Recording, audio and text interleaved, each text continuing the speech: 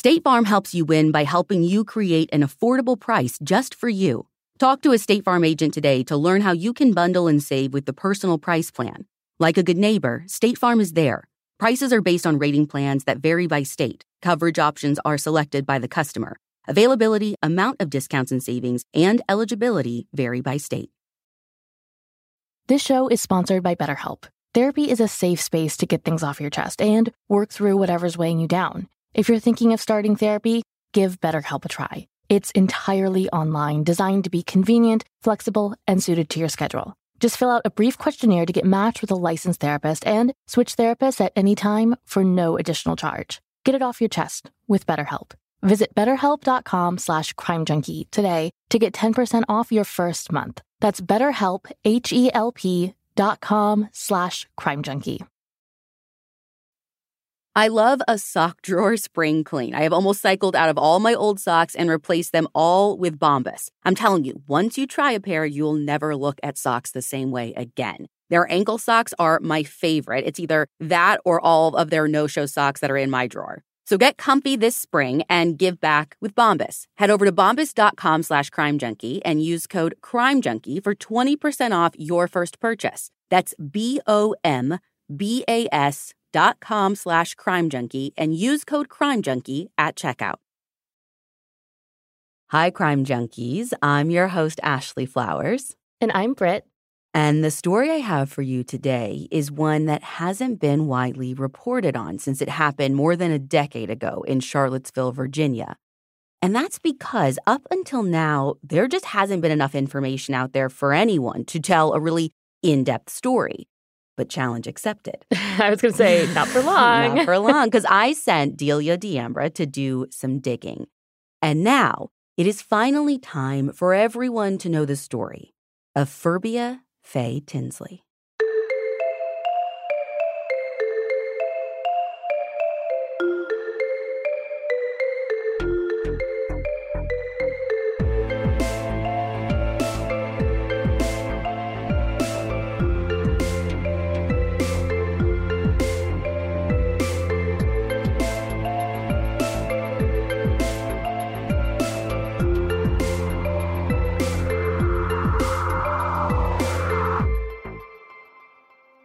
It's around 5:30 in the morning on Saturday, July 14th, 2012, and a woman named Teresa is sitting on her back porch smoking a cigarette. She needs to start getting ready for work soon, but for these first few minutes of the day, she's just taking a beat to sit by herself, enjoy the stillness of the morning air for as long as she can. But as Teresa takes another drag from her cigarette, the quietness of her neighborhood is pierced by two sounds, two loud pops. Gunshots, and what Teresa thinks is someone talking. But honestly, she can't even tell which came first, the shots or the voice, because they all happened so close together. And she also can't tell whether the voice she's hearing belongs to even a man or a woman, because whoever it is doesn't speak for long, and after hearing the voice, Teresa doesn't hear anything else but silence. No yelling, no screaming, nothing. If she's hearing voices, those shots had to have been pretty nearby, right? Oh, yeah. Based on what Delia was able to find from talking to this woman, she thinks that the gunshots and the sound of the person talking were coming from somewhere near the front of her house, like right on the street that she lives on, which is the 800 block of Prospect Avenue. But she didn't even know for sure at the time because she didn't go out and look. Yeah. I'd be terrified to look. Oh, actually, she isn't terrified to look. Teresa isn't even that startled by the sounds because apparently random gunfire going off along Prospect Avenue was something that just kind of happened before on her street. So she just stamps out her cigarette, goes inside her house, and sort of forgets about the whole thing. So out of sight or earshot, I guess, out of mind sort of thing? Yeah, she spends the next hour or so getting ready for work, and by shortly before 7, she is walking out her front door toward her driveway. And that's when she notices something odd. There, parallel parked on the street right in front of her house, is a green Honda Pilot SUV that she's never seen before. And what's even stranger is that the engine is idling, the headlights are on, and the dome light inside is on as well. So those sounds she heard earlier might have been normal, but this is not. So Teresa goes back into her house and gets her husband, asking him to be the one to go check it out. So a minute or so later, he steps out, walks over to take a closer look at the SUV, and right away, his heart drops. He tells Teresa to stay back, but it's too late. She's already up on the car, seeing what he's seeing, which is a middle-aged woman slumped in the driver's seat, still strapped in her seatbelt. Her head is laying over to one side, and there is blood all around it. Teresa calls 911, and at 6:53 a.m., dispatchers who receive the call send officers to the scene. By 7, the first city police officers and EMTs with the Charlottesville Albemarle Rescue Squad arrive. But right away, they realize that the victim in the SUV can't be helped. Authorities pronounce the woman dead and run a registration check on the Honda, finding out that it belongs to 51-year-old Pherbia Tinsley, who everyone calls Faye. And is Faye the woman inside the Honda? Well, she is, but what's weird is that based on her car's registration information, Faye doesn't live on Prospect Avenue. Her address is listed over at Barracks West Apartments, which is like 15 minutes away. So the first question becomes, what the heck was Faye doing on Prospect Avenue so early in the morning? I mean, maybe she had a connection there, like work or friends, or maybe she was lost. I know she definitely wasn't lost because Faye had grown up in Charlottesville and she had lived there her whole life, so she knew that city kind of inside and out. In fact, according to Courtney Stewart's reporting for The Hook, Faye had once actually lived in the 700 block of Prospect Avenue. Oh, so it's not out of the question that she has connections in the block over, right? Right, but what? Or who? One of the first detectives on scene to try and answer that question is a guy named William Newberry. William is currently a captain with the Charlottesville Police Department, but back when this happened in 2012, he was a detective in the Investigation Bureau, which is basically like CPD's equivalent of Major Crimes Unit.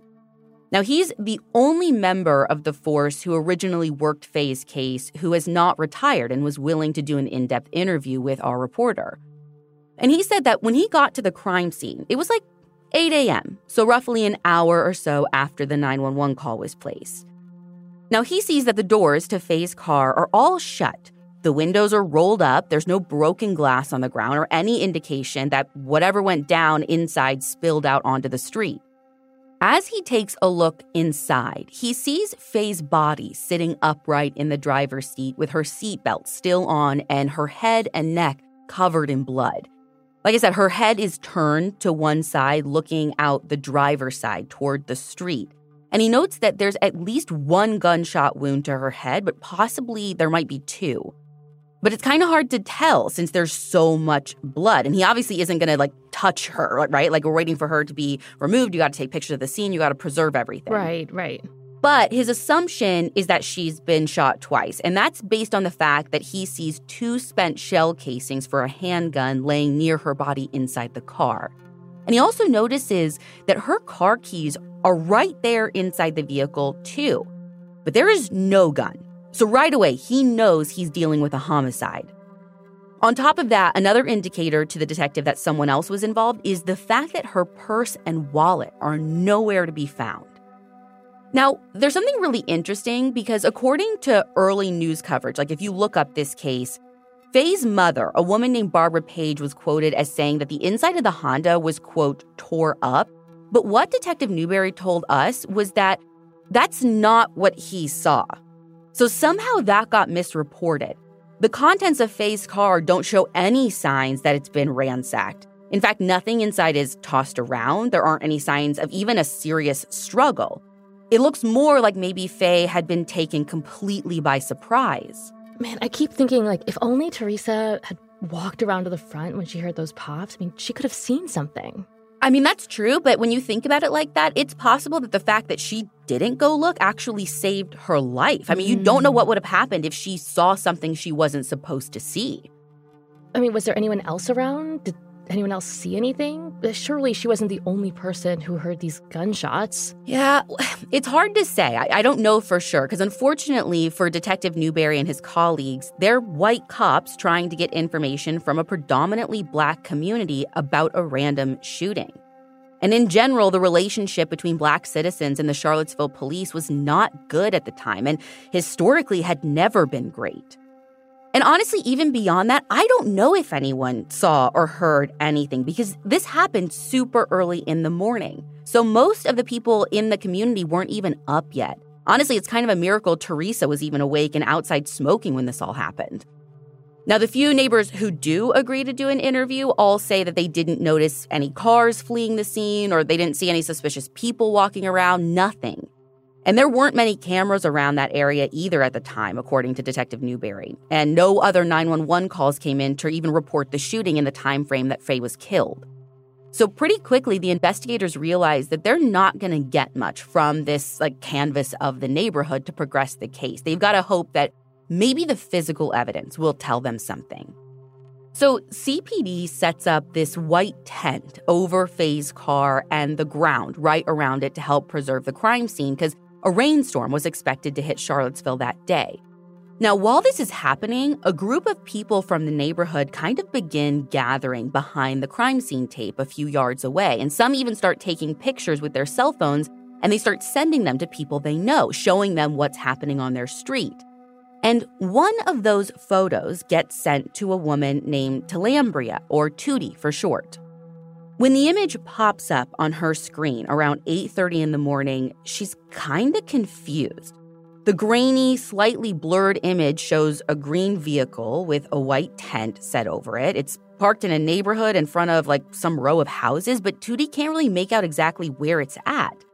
And the picture comes with zero context, so she writes back and asks what the heck this picture is all about. But then more and more of these texts start coming in, and slowly more and more of the picture starts coming into focus. This isn't some random car people are sending her. It is her mother, Faye's car. Have you ever had a feeling that someone wasn't being fully truthful with you? When you need to do a gut check because you're pretty sure something isn't adding up about someone's past, you should turn to Truthfinder. Whether it's a creepy neighbor or a random phone number that keeps calling you, Truthfinder has you covered. You can search for people by phone number, address, name, email, and more. Truthfinder can be especially helpful for running confidential background checks on anyone you're planning to meet from online dating apps. If you're on a dating app, you need to be on Truthfinder too. Truthfinder helps you identify potential threats so you can avoid them and protect yourself. Millions of people use Truthfinder to find out about people in their communities. If you've got questions about someone, you need to try Truthfinder. And if you're me, you always have questions about people. Truthfinder has helped me access useful, helpful information about the people I'm in contact with that are all my family, especially my kids. Truthfinder has made it simple to be cautious about the people we surround ourselves with. And the peace of mind it's given me is so incredible. Go to truthfinder.com/crimejunkie for a special Crime Junkie offer. That's truthfinder.com/crimejunkie to access your special offer today. It's such a nice perk to have the flexibility to work in all sorts of places. But working on the go seamlessly requires a strong network, which is why you should check out T-Mobile. They're America's largest and fastest 5G network. Plus, they also cover more highway miles with 5G than anyone else. And that's been great for me especially because these last few months, I've been doing a lot of on-the-ground reporting with our team, from northern Wisconsin to Utah to the middle of nowhere, Indiana. No matter where I go, I'm able to stream, make calls, or get those case-altering DMs from sources, which that's my favorite part. With T-Mobile, you'll be covered in more places with the 5G speed you need for your life on the go. Find out more at T-Mobile.com/network today. Coverage not available in some areas. Fastest based on median overall combined 5G speeds, according to analysis by Ookla of Speed Test Intelligence Data Q3 2023. See 5G device coverage and access details at T-Mobile.com.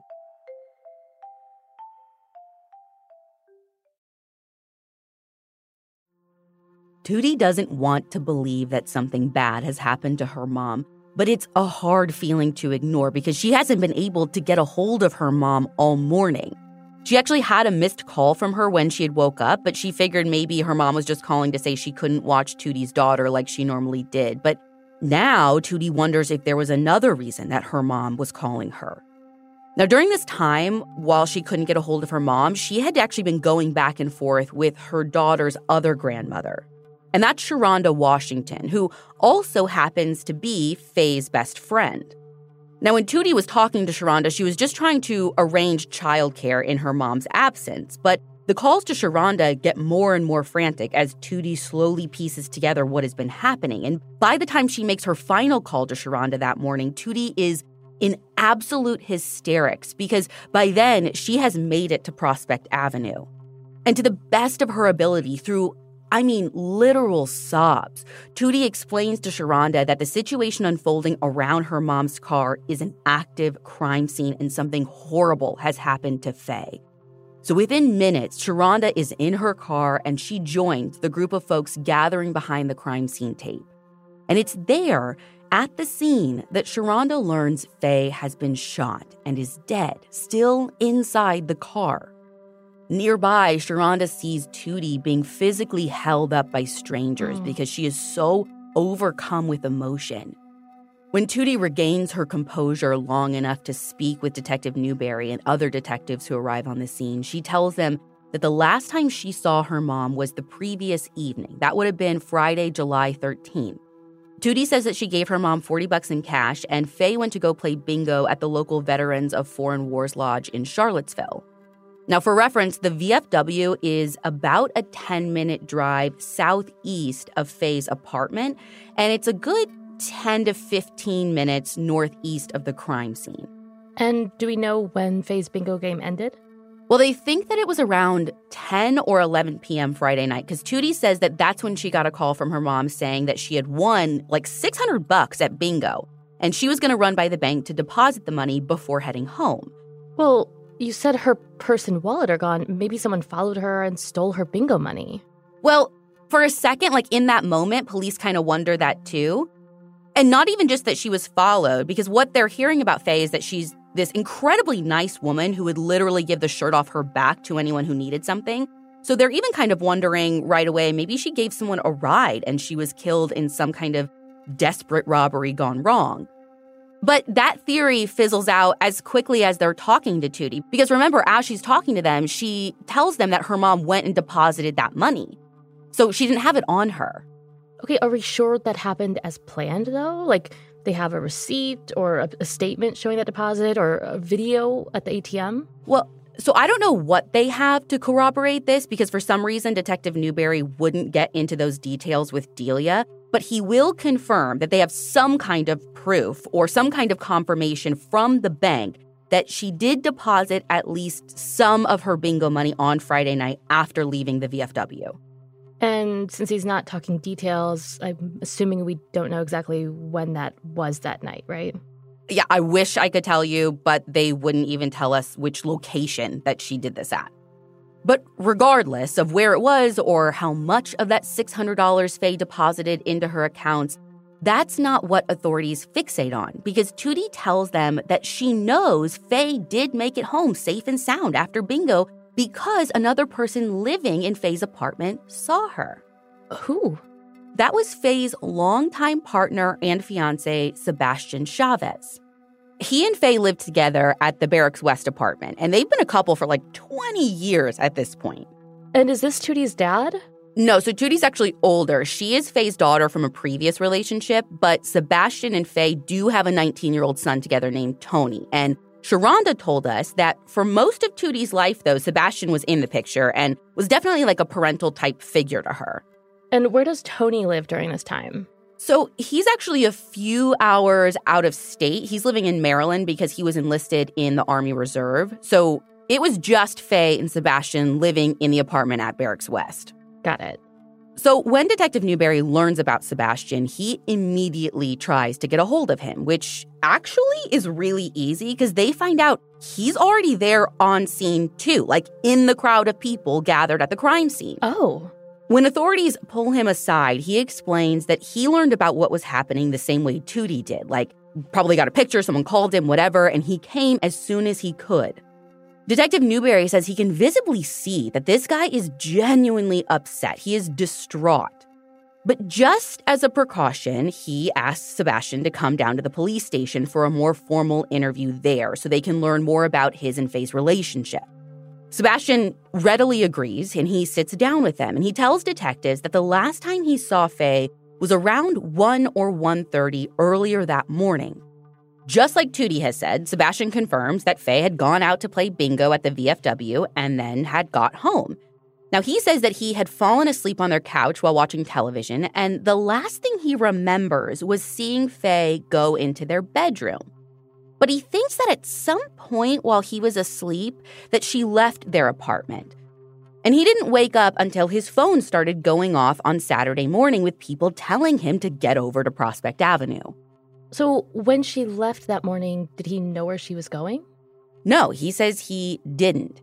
And when authorities press him about why Faye would even have been in that part of town, that Prospect Avenue area, he says he has no idea why their car would have ended up over there. Because he's like, listen, she didn't mention any plans about going to meet up with anyone who lived on Prospect Avenue. So he's just as perplexed by the crime scene's location as detectives are. He's perplexed just about the location? Well, no, I mean, he's perplexed about the whole thing. The location is just ultra odd. Okay. But, I mean, he's really saying, like, he doesn't know why anyone would even want to harm her. But Detective Newberry and his colleagues keep pushing Sebastian. I mean, they want to know more about their relationship. And they learn that he and Faye had met 2 decades earlier while together at the Veterans Administration Hospital in Salem, Virginia. Shortly after hitting it off, they started dating, and then Faye got pregnant with Tony, so the two decided to get engaged. But their engagement had been a slow one. After having Tony, they spent several years kind of moving around between different apartments in the city and working various jobs, just trying to make ends meet. And they never put a lot of emphasis on making things official. And by 2012, their relationship was more of a life partner kind of thing. At least that's how Sharonda Washington described it to Delia. But Sebastian played an important role in Faye's life. And more than even her partner, he was kind of her caretaker. Because according to her family and friends, Faye experienced a lot of health issues, both physically and mentally, starting in her early 20s. Because during the 1980s, when she had been in the Army, she had had a traumatic brain injury after falling from a military vehicle. And that accident ended her career in the military. She was discharged, but she never really fully recovered.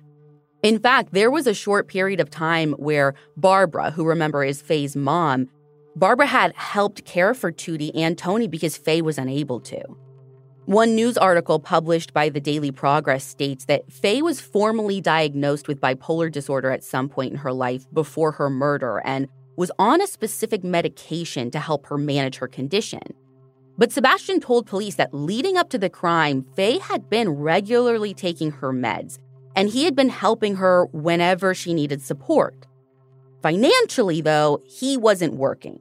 He had actually just lost his job as a car salesman a few weeks before all this, so most of the money they lived off of came from Faye's veteran disability benefits and whatever income Sebastian could contribute from his military benefits or wages. And all that background is fine and good. It helps understand, who they are. It kind of sets the scene. But what investigators really want to know is, what was his relationship like with Faye day to day? Did they ever fight? If so, about what? Did they have any major problems? And that is when Sebastian drops a bombshell. He tells Detective Newberry there is something kind of important he needs to come clean to police about. He's been cheating on Faye for a while.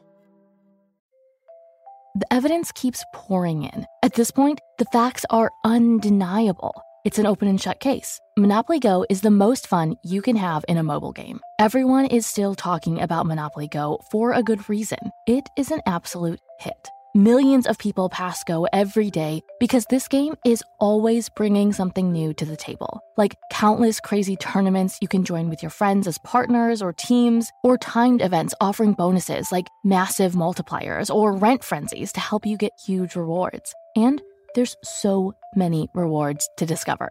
Rare stickers you can trade with friends to complete albums, delightful emojis to taunt people with when you raid their riches, unique playing pieces, and so much more. The verdict is in. With Monopoly Go, there's something new to discover every time you play. So don't miss out. Go download it now free on the App Store and Google Play. Spring is the best time for us to start a new workout routine. It's our yearly collective warm-up. Peloton is here for everyone's yearly warm-up. Peloton accommodates your schedule with a variety of class lengths to choose from. Even if you only have 5 minutes, there's classes to get you moving your body. Peloton has a range of class types fit for every goal and mood.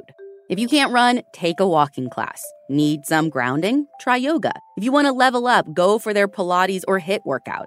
Move at your own pace. Peloton makes the process easier with personalized recommendations and guided programs that take the guesswork out of working out. Whether you prefer to run outdoors, row or ride at home, or strength train at the gym, Peloton has everything you need to get where you're going. Get a head start on summer with Peloton at onepeloton.com.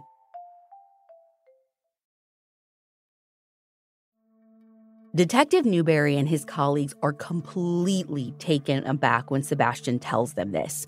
Honestly, same. I can't even remember the last time we covered a case where someone was so upfront with police about having an affair. Right? Usually they have to, find out about it after being lied to a bunch of times. Weeks or months, and then it's not even the person who tells them. They find out some other way. Yeah, and they corner the person, and the person's like, no, I swear it's not true. Yeah. And then they confront him, and they're like, oh, okay, I should probably let you know. No, this is kind of weird, right? But yeah, call it coming clean, call it full cooperation. It doesn't really matter because Sebastian doesn't just reveal this big secret. He gives the police the full details and names to go along with him.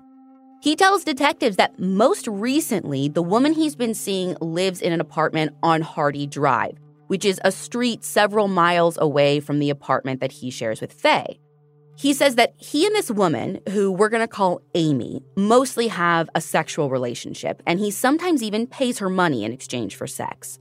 And the thing is, Amy, he says, is cheating too, because she has a full-time boyfriend/fiance who we'll call Roy, who also lives in an apartment on Hardy Drive, though important to note, it's not the same apartment as Amy.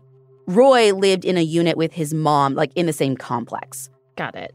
Now, here's what's wild. Hardy Drive, where Amy and Roy both live, it turns out Tootie, Faye's daughter, also lives on Hardy Drive in the same set of apartments as Roy and Amy, but just on the opposite end of the street. So, hold up. How long has this affair been going on? Well, according to what Sebastian tells police, we're talking months, if not years. And they never got caught? Well, not never.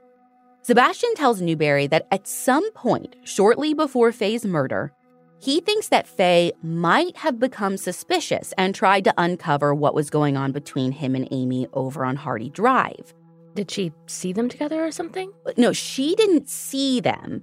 But Sharonda told us that a few weeks before Faye's death, Tootie had learned from some other people on the street that Sebastian was messing around with Amy.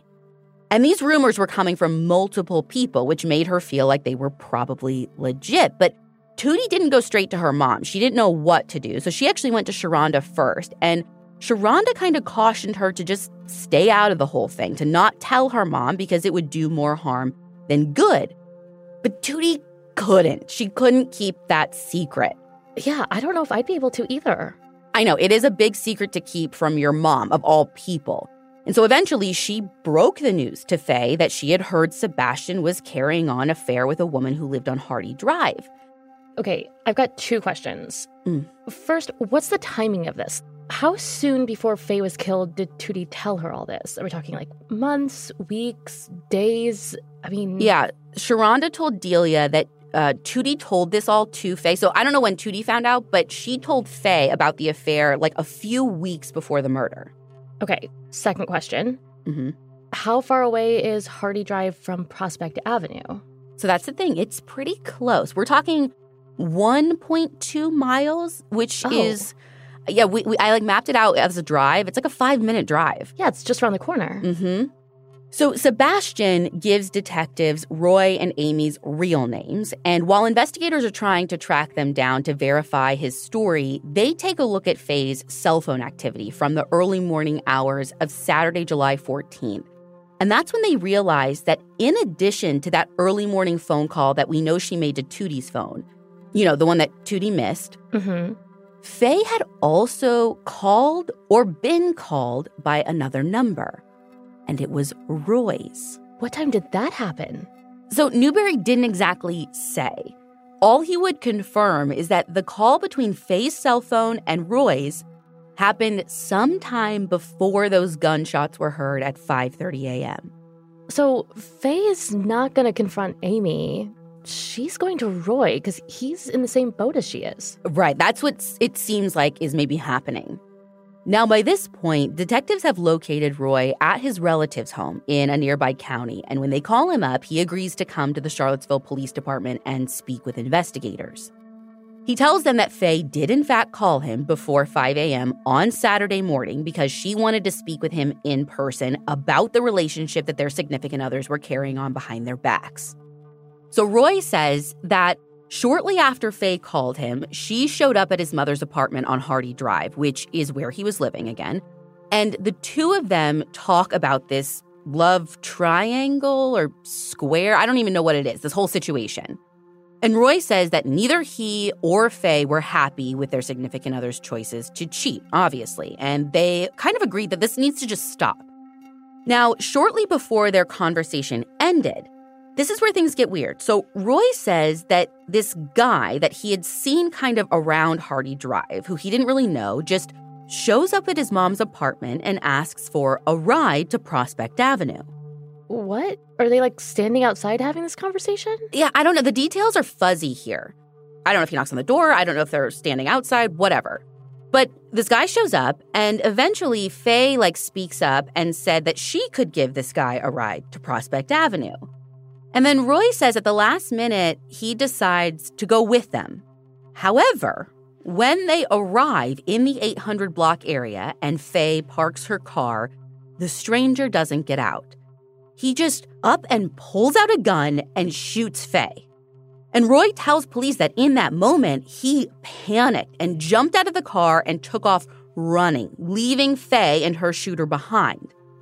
Now, it takes him less than 20 minutes to get back to his mom's apartment, where he says that he lays low, and he says he doesn't call the police because he is afraid that the guy who shot Faye will come back to his mom's house and kill him, because he knows where he lives or whatever. Ashley, I have so many questions. I know, Brett. And for CPD detectives, same. There is so much about this story that just feels bizarre. He's essentially admitted to being a witness to a murder and not calling police, but he also has this weird interpersonal, love triangle square mess with Faye and Sebastian and Amy. So the detectives are like, okay, hold up a minute. This doesn't feel right. And so they ask him more about the man who he says killed Faye. He tells him he doesn't know the guy's name, but he's a frequent visitor on Hardy Drive. He describes the shooter as a light-skinned black man with a thin beard and patch of hair on his chin. He says he's between 5'8", 5'11", has tattoos on both of his arms with cursive letters and tattoos on each of his hands that might have an M and a C. All that seems like really specific information and kind of a lot of it for a guy he says he doesn't know and hasn't really spent a lot of time with. It is, right? So, which is why investigators don't just write off Roy's story right away, as weird as it seems. Because, this person he's describing, this is super detailed, like you said. So they can't just assume that this mystery guy doesn't exist. They at least have to put some effort into looking for him. So the next day, which is now Sunday, July 15th. Whoa. All this happened in a day? Oh, yeah. This is moving, fast. Yeah, this is moving really quickly. Yeah, which honestly is kind of hopeful, right? If you're getting this much right off the bat, I think they're feeling like they're going to solve this. Yeah. But anyways, the next day, CPD issues a release providing the public with the suspect description that they got from Roy. But when they release it, they don't publicly say where the information came from. And no one, other than Detective Newberry and his colleagues, know about Sebastian's affair or Amy or Roy. Well, other than the people in the family who knew, like Tootie and Sharonda. Right. I just mean they didn't release that information to the media at the time. Oh, okay. Got it. They don't want to give away too much yet, and they don't want to distract from the main goal, which is for people in the community to help them identify whoever this strange person is so they can figure out if he's even real, if he was involved, or if Roy is lying. Now, in the meantime, Detective Newberry and other CPD officers go out and comb the streets between the crime scene and Roy's mother's apartment. They want to see if there's any evidence or surveillance footage along that mile stretch that Roy said he took that either can corroborate or that maybe conflicts with his version of events. And what they find is super interesting. There's nothing better than getting away with the family for a much-needed break. And when it comes to travel, every family has a happy place. Whether it's a 5-star resort with a kids club or an all-inclusive spot by the beach. Wherever your happy place is, Priceline wants to help get you and your family there more often. And thanks to Priceline's family-friendly options, you can save up to 60% on family-friendly hotels. You can even sort by room type, amenities like pools, and get access to deals you can't find anywhere else. With Priceline, you never have to miss a trip.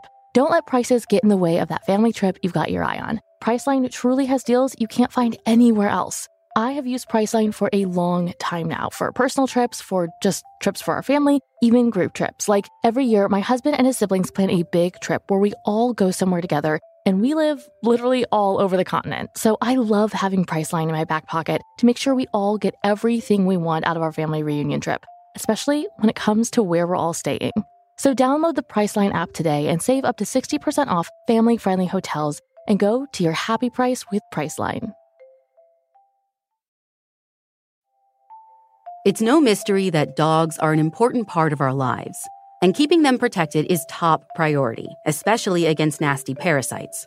That's why you gotta check out NexGard Plus, Afoxolaner moxidectin and pyrantel chewable tablets.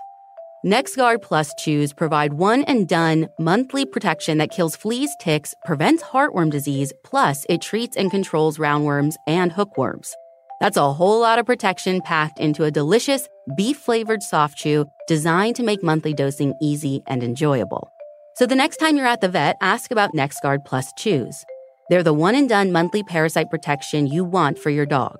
Use with caution in dogs with a history of seizures or neurologic disorders.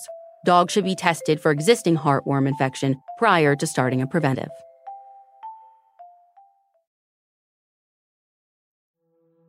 There is a convenience store between Prospect Avenue and Hardy Drive. So the detectives went in and they asked the clerk if they have any video there or if this clerk happened to even see anything weird himself the morning of the 14th. And they catch a lucky break. The clerk tells them, yeah, this guy did come in by himself, not wearing any shoes, and he also seemed to be really shaken up and acting nervous. Now, Newberry told Delia in his interview that surveillance footage from the store confirmed that the man the clerk interacted with was Roy. What? And in the video, Roy walks in shortly after 5:30 a.m., and just like the clerk said, he's not wearing any shoes, which is kind of strange. And I had about 15 questions specifically around this. Same. Yeah, but it was something that Newberry wouldn't elaborate on. All he would say about this whole interaction at the store is that Roy stays in the store for a little bit. Roy talks with the clerk, and then Roy leaves. Did he buy anything? What did he buy? Is there any blood on him? All of those were part of my 15 questions, and we asked him, but Newberry didn't want to answer any of those. Okay, what did Roy and the clerk talk about? Nope, that's another thing he would not elaborate on. All he would say is that the statements Roy made to the clerk are significant enough to the investigation that he feels uncomfortable, even to this day, releasing that information for broadcast. Now, there are no other stores between that shop and Roy's mom's apartment that catch a glimpse of him on camera. So it's just this one snippet in time that authorities have to work with. Okay, so Newberry said that the statements were significant enough to not release, right? Mm-hmm. Does that mean that CPD's considering Roy a suspect? Not quite. So during his initial interview, they categorize him as a strong person of interest. Same thing goes for his girlfriend, Amy, who they do end up talking to, but she's honestly not even very helpful. She just tells detectives that her relationship with Roy is definitely personal, but when it comes to intimacy, things are a bit open between them. Newberry told Delia that over the course of speaking with Amy, they learned that she may have engaged in sex work, an arrangement that Roy was aware of. And it's possible he even benefited from Amy's earnings and had knowledge of who her clients were. including Sebastian Chavez. So it might not have even been news to Roy when Faye contacted him. It might not have been. So whether Roy and Amy were less boyfriend and girlfriend and more of some type of working relationship or maybe even something darker, I don't know. It's hard to know for sure without more information. Now, according to the podcast Small Town Big Crime, Amy either wasn't at or didn't see Faye at Roy's mom's apartment when Faye was there shortly before her murder. But Amy had gone over to Roy's after the crime and seen him shortly after he returned from Prospect Avenue.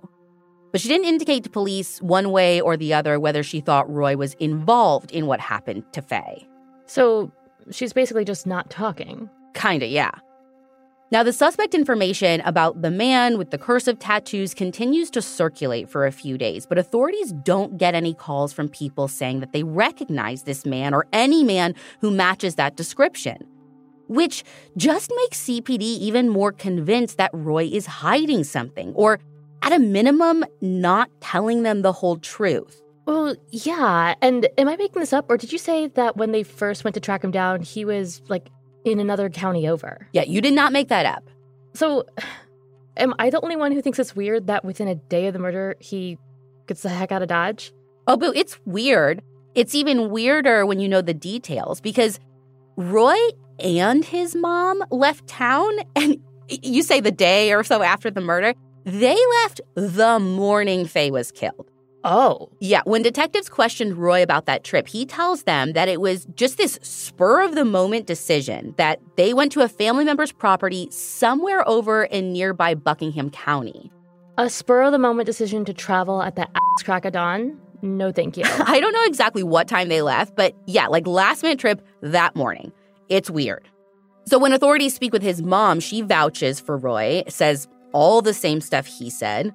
How Faye came over to the apartment in the middle of the night on Saturday. She left with Roy and this stranger, and then a little while later, Roy came home, and they left to go on this spur-of-the-moment trip to their relative's house outside of Charlottesville. But, again, we're side-eyeing. Investigators are a little side-eyed. They're at least not convinced. So they spend the next few days doing a deep dive on Roy. And they actually find a picture on his social media that shows him posing with a gun that they believe could shoot the same type of ammunition as the 2 spent shell casings found in Faye's Honda. Now, again, this is all information police are learning behind the scenes. It is not information that goes out to the public or even to anyone in Faye's family. But while I'm on the topic of firearms, a few days after Faye's murder, this would have been Friday, July 20th, the medical examiner in Richmond released information about the autopsy examination, and though most of the results are sealed due to the ongoing investigation, the ME does release that Faye was shot twice in the head and neck, and that her official manner of death is homicide.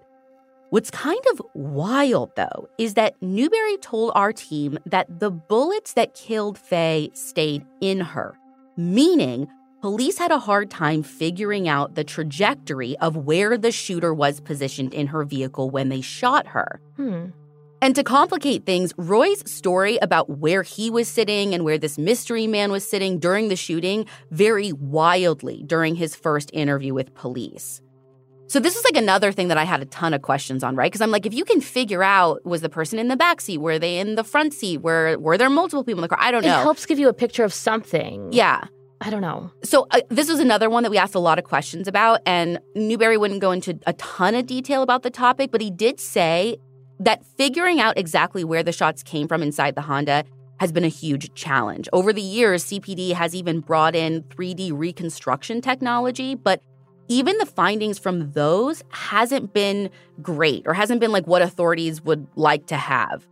Though they have provided some helpful information, just not a ton. Right, not enough. Yeah. And basically, what he would say is to this day, he believes the same thing he did when he first came upon the scene all those years ago, that Faye was taken completely by surprise, likely by an assailant who was sitting right next to or slightly behind her, and he doesn't think she had any time to react. So the public, the police, everyone's kind of getting a little bit more information about what happened to Faye. And the same day that her manner and cause of death are released, Faye's family holds a vigil in her memory.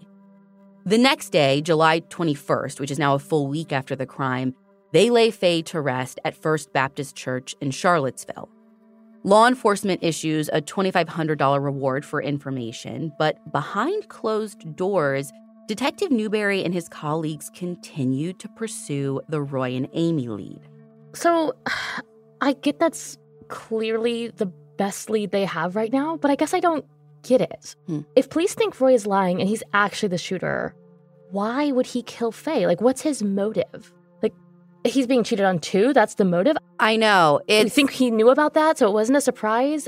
I don't understand. I know. It's hard to wrap my head around too. And the answer, according to Newberry, is one CPD investigators still can't figure out. I mean, that really is the biggest question in their investigation, even this many years later.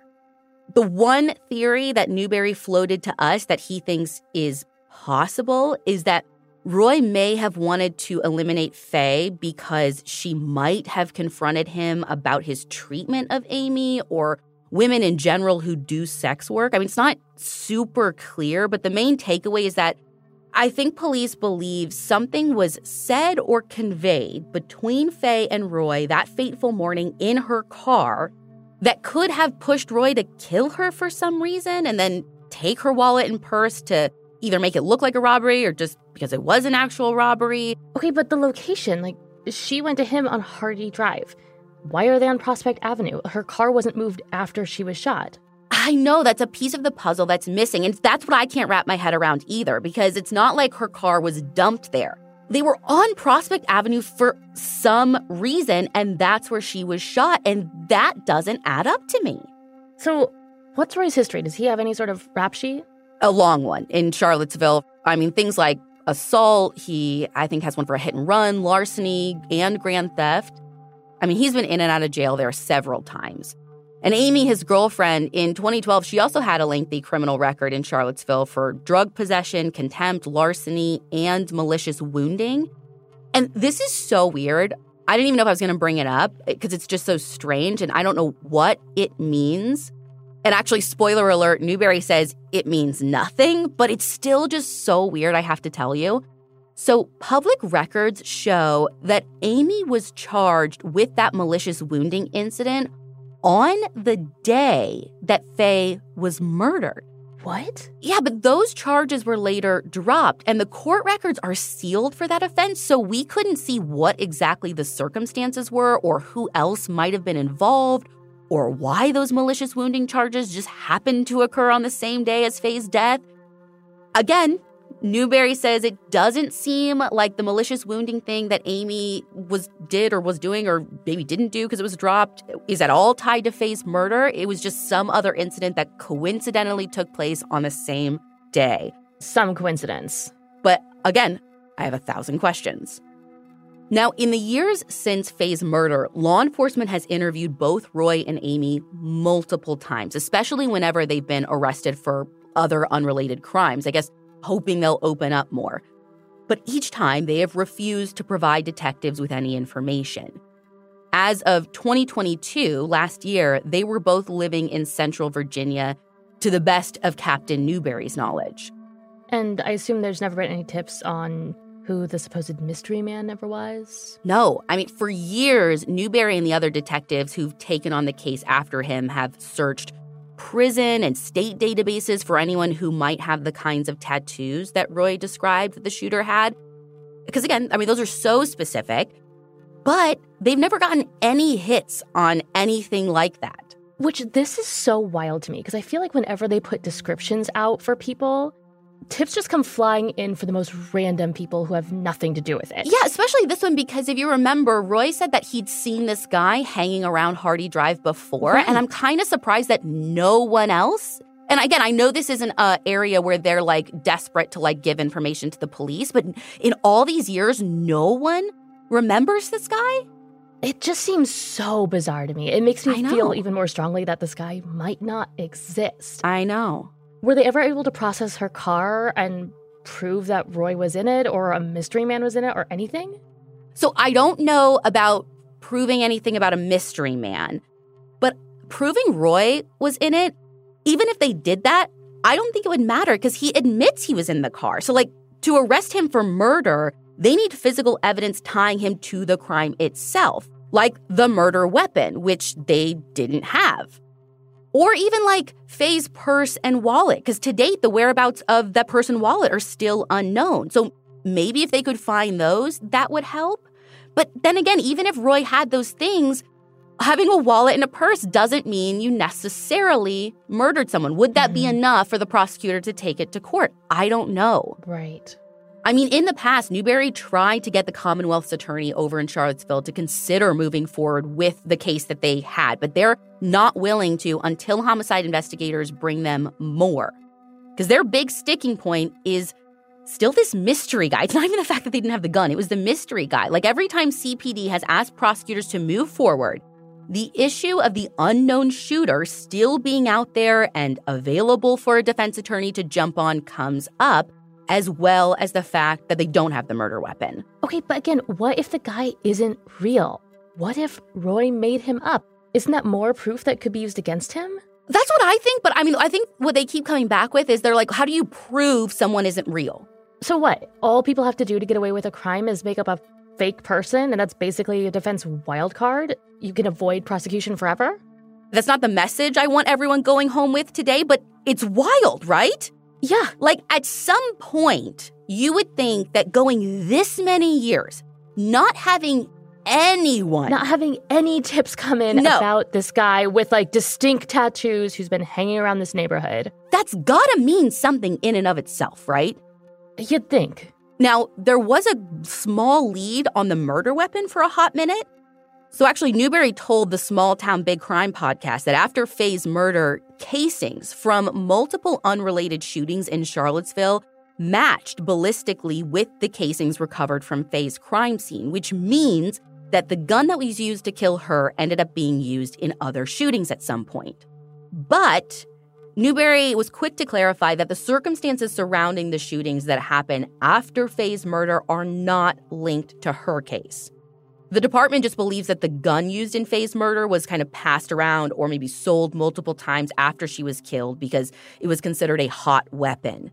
What investigators need is to figure out whose hands it was in shortly after the murder, because that person might be able to tell them where they got it from, or more importantly, who they got it from. Right. Which maybe could tell them whose hands it was in when Faye was murdered. Like reverse telephone. Mm-hmm.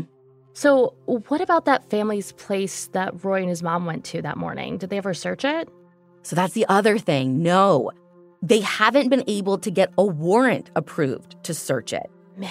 Which is why they're asking anyone who was with Roy on his relative's property in the neighboring county on Saturday, July 14th, 2012, to come forward and speak with them. Today, law enforcement no longer suspects Sebastian Chavez of being involved in what happened to Faye.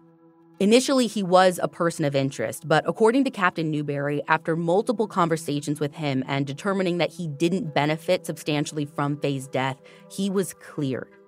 Sebastian eventually moved to Texas, and over the past decade, he's periodically checked in with CPD to see if they've made any progress in Faye's case. Delia tried reaching out to him for an interview for this episode, but as of this recording, he hasn't responded. Faye's daughter, Tootie, declined to do a formal interview when Delia visited Charlottesville last year, but she encouraged other people who knew her mom well, like Sharonda Washington and one of Faye's brothers, Jeffrey Tinsley, to speak with us about the case. Tootie still lives in Charlottesville with her children, and she told Delia that she is fearful the person behind her mother's murder might still be living locally or have family in the city. But that doesn't mean she's not fighting for her mom. The Justice for Pherbia Faye Tinsley Facebook page is still going strong, and Tootie updates it when she can. That page was a source of many of the photos that we used in the blog post for this episode, and I highly recommend you check the page out. We're going to link to it in the show notes. And if you know anything about the unsolved murder of Pherbia Faye Tinsley, please call the Charlottesville Police Crime Stoppers tip line at 434-977-4000. You will remain anonymous.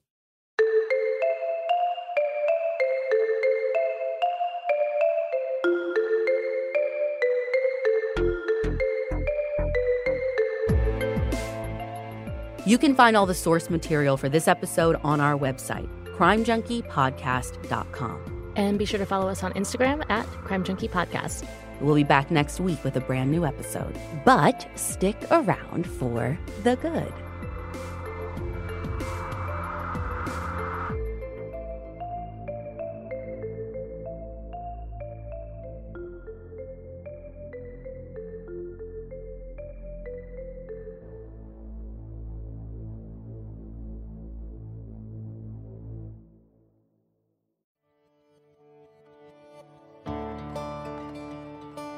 Well, Crime Junkies, we've almost made it to the end of September already, which means we are all due for some good news in the Crime Junkie world. End the month on a high note. I love this. Yes, same here.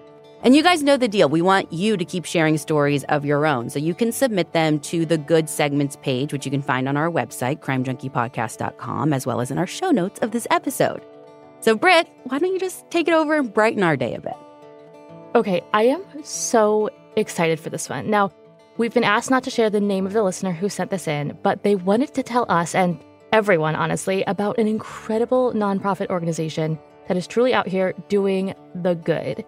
They wrote, "Hi, there's an amazing organization in Indianapolis that serves victims of sexual violence and similar crimes who have PTSD. The Freedom Canine Project is currently training 2 service dogs, Genesis and Sam, to go to survivors of gender-based violence 100% for free. I know they're having some trouble fundraising and could probably use some additional visibility. They are the only organization in the country that's specialized in training service dogs for survivors of sexual violence. I know this because I am one of the people who will be receiving one of the pups." Stop. I haven't Wait, they actually get a pup? They don't just, come visit? Mm-hmm. Oh, my God. I haven't even met them yet, but they've already changed my life. I've been involved in the court case against my perpetrator in a trial that lasted nearly 4 years due to COVID-19. When I found out I was receiving one of these guys, I finally felt hopeful. I've also been involved in nonprofit work for years, and this is a really unique organization. They are well organized, and everyone I've interacted with has been nothing but kind and beyond respectful. They are developing a program to treat PTSD and are working with a multidisciplinary team. They don't know I'm reaching out, but I figured this organization would be a good fit for you as they're also based in Indianapolis and work with crime victims. I feel so fortunate to be receiving the care I am from the Freedom Canine Project, and I just want to do everything I can to help them grow. I think that is the sweetest thing ever. I thought you were just going to say that they go around and visit people, but they actually get their own support dogs. Yeah, and again, this is the only organization in the country doing this for victims of sexual crimes. Oh my gosh. Sign me up. I am now fully behind the Freedom Canine Project. And you guys, all of us here at Audio Chuck are just in love with the Freedom Canine Project. We love the work that they're doing, they continue to do, and we decided to make a donation ourselves in order to support them. Love this. And just a reminder, you guys, our listeners, are the reason we get to do that, the reason we get to support these amazing organizations. And oh my goodness, the best thing happened. The folks over at the Freedom Canine Project made a TikTok thanking us. It is so sweet, so adorable. So we are going to be linking to the freedomcanineproject.com in our show notes so you can check out this amazing organization yourself. Crime Junkie is an Audio Chuck production. So, what do you think, Chuck? Do you approve? It's okay if you aren't ready for kids right now. It's okay if you don't want to be a mom now or even ever. It's nobody's decision but yours. But do you know what's not okay? Not knowing how effective your birth control is. Talk to your doctor about effective birth control options so you can make an informed decision. Tap to learn more. They say plants like music. Yeah, no, really, they respond to the vibrations of it, which means that this playlist you're listening to, the plants are too. You know what else plants like? Organic soil from Miracle Grow. It's made with all the best stuff like wood fiber and compost. Plus, it's OMRI certified organic, which officially means it's made with superior ingredients. And when you give your plants the stuff that makes them happy, they won't judge you on your iffy playlist. Hear that, plants? So go ahead and give them Miracle Grow.